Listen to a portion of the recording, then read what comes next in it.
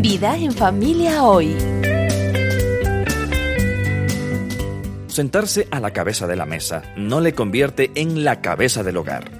Pero dar su vida en amor sacrificial, como lo hizo Cristo, sí podría convertirlo en cabeza de su familia. El pastor Buddy Vaughan explica los beneficios de ser cabeza, que incluyen sacrificio, sufrimiento y muerte a uno mismo. En Efesios capítulo 5, la Biblia dice que la relación entre un esposo y una esposa es un misterio. Es la representación de la relación entre Jesús y su novia, la iglesia. Escuchemos a Buddy Vaughan. Lo importante aquí es que Cristo es cabeza de su cuerpo y la gloria que el cuerpo le da a su cabeza. Amo a Cristo. Él me salvó. Él me redimió.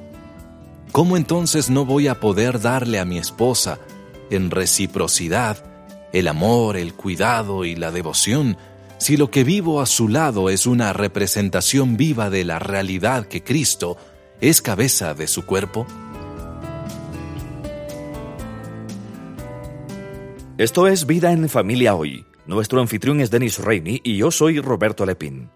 Hay mucho más en riesgo con la forma en que usted y su cónyuge se relacionan en el matrimonio que el simple hecho de que ambos se lleven bien. Hoy oiremos un mensaje que trata sobre este tema. Permanezca en sintonía.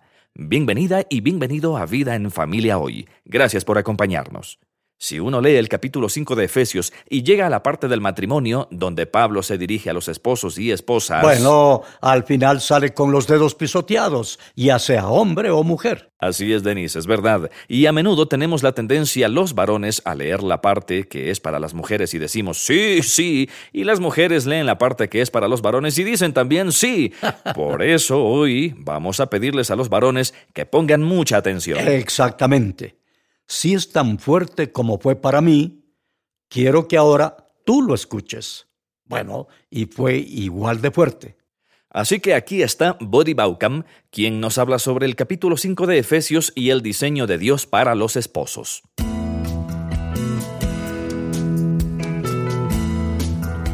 Esposos, amen a sus esposas, así como Cristo amó a la iglesia y se entregó por ella. ¿Para qué? Para hacerla santa. Eso significa para apartarla para sí mismo. Esa es una representación de cómo Cristo es cabeza de su cuerpo. Él la purificó, lavándola con agua mediante la palabra para presentársela a sí mismo. Ahora, no solo la apartó, sino que ahora se la presenta a sí mismo, la unidad en el cuerpo de Cristo, como una iglesia radiante, sin mancha ni arruga ni ninguna otra imperfección, sino santa e intachable, lo que le da la gloria a la cabeza. Esposos, amen a sus esposas porque si usted ama a su esposa, ella le responderá apropiadamente. No, ame a su esposa por el amor de Cristo. No le voy a decir que ame a su esposa para que ella responda apropiadamente, porque me gustaría que usted sepa una cosa. En el mundo real, habrá veces en que usted amará a su esposa y ella no responderá apropiadamente. Si ama a su esposa para recibir a cambio algo de ella, número 1, ha perdido por completo la idea de estos indicativos e imperativos. Número 2, dejará de hacer lo que se ordena porque el trono de su vida está ocupado por uno mismo, por sus placeres y no por Cristo. Pero si ha sido llamado a amar a su esposa de esta manera, debido a que Cristo es cabeza de su cuerpo, por la unidad de su cuerpo y la gloria que el cuerpo le da a su cabeza, entonces puedo decirle con toda certeza que usted tiene que amar a su esposa porque ella le pertenece a Cristo. Su deseo es que esta hija de Dios sea santificada y sea cada vez más como Jesús, como resultado de haberse casado con usted, a diferencia de lo que hubiera ocurrido si ella se quedaba soltera.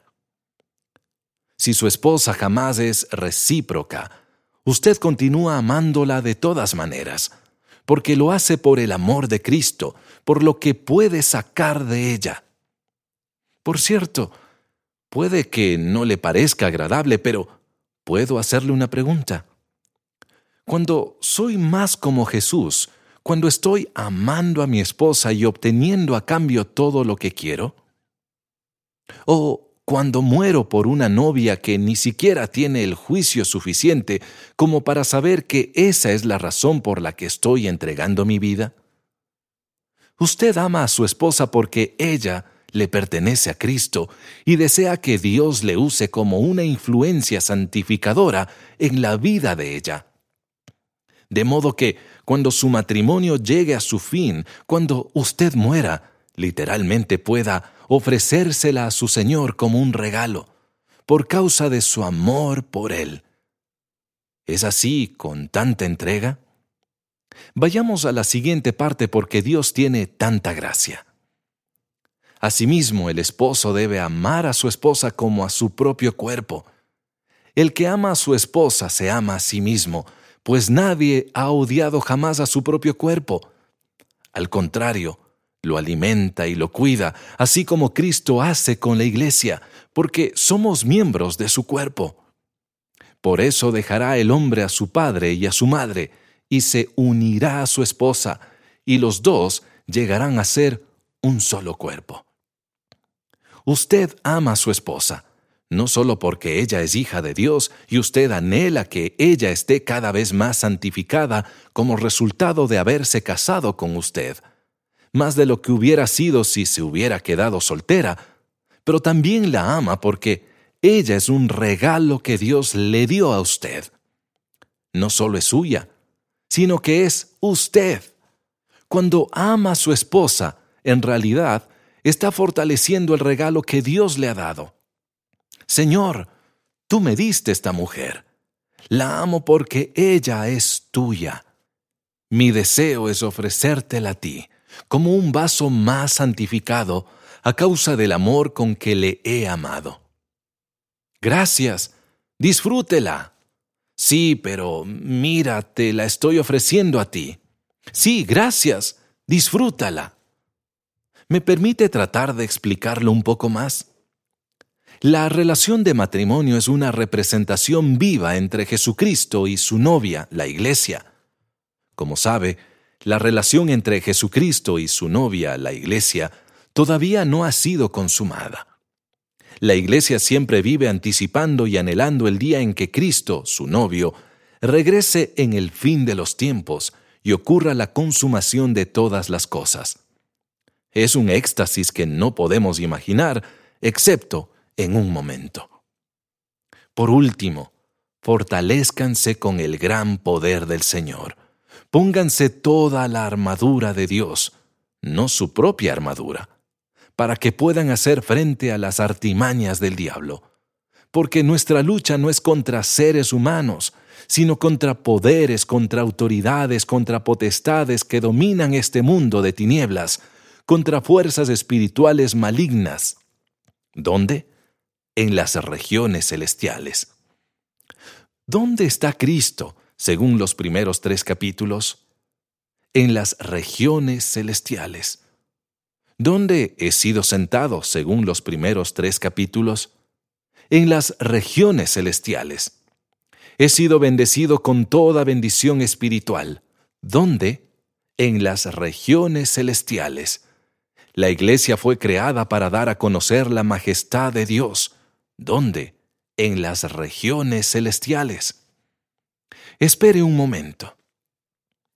En los primeros 3 capítulos, Pablo me dice que estoy sentado con Cristo en las regiones celestiales y bendecido con toda bendición espiritual en las regiones celestiales. Que la iglesia da a conocer la majestad de Dios en las regiones celestiales y que Cristo, que es Dios en la carne, el creador del universo, está allá, reinando en las regiones celestiales.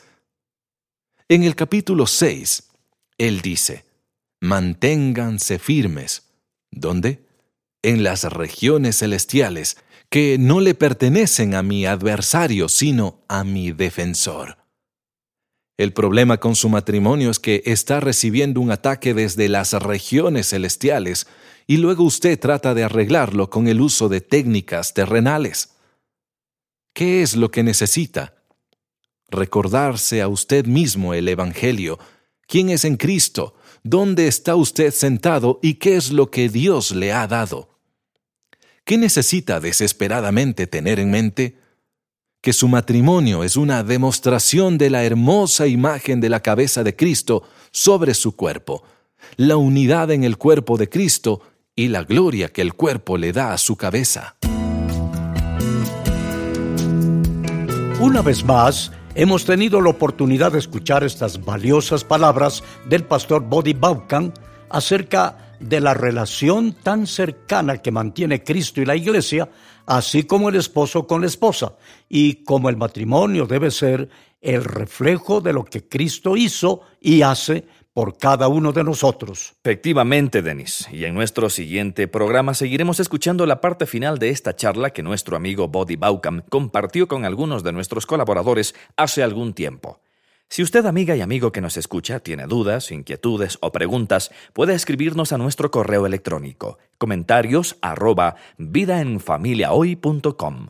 Estuvimos junto a usted Vicente Vieira como Denis Raimi, John Varela como Body Vaughan y quien les habla, Duval Rueda, interpretando a Roberto Lepín. Que Dios le bendiga.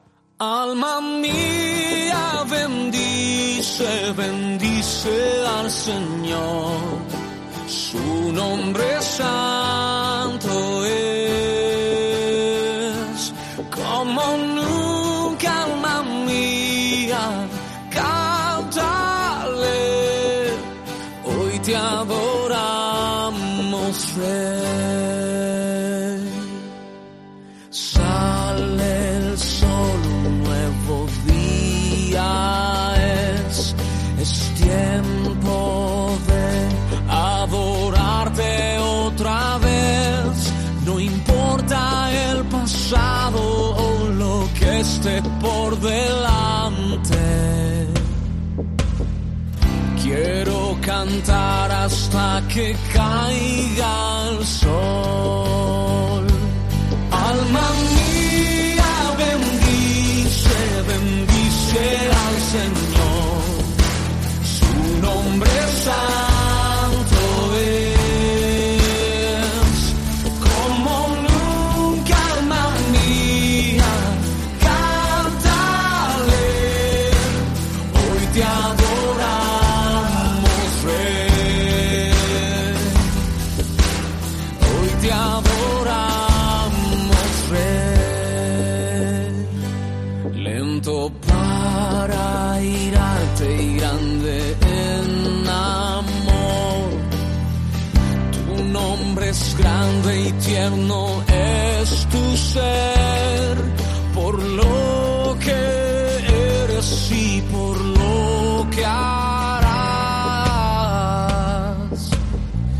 10,000 razones para alabar. Alma mía, bendice, bendice al Señor. Su nombre santo es, como nunca, alma mía, cántale. Hoy te adoramos, Rey. Hoy te adoramos, Rey. Usted acaba de escuchar Vida en Familia Hoy. Si desea oír programas anteriores, visite vidaenfamiliahoy.com. En nuestro sitio web también encontrará recursos útiles para su familia, un vínculo para nuestra página en Facebook y los medios para ponerse en contacto con nosotros. Vida en Familia es un ministerio de la Cruzada Estudiantil para Cristo.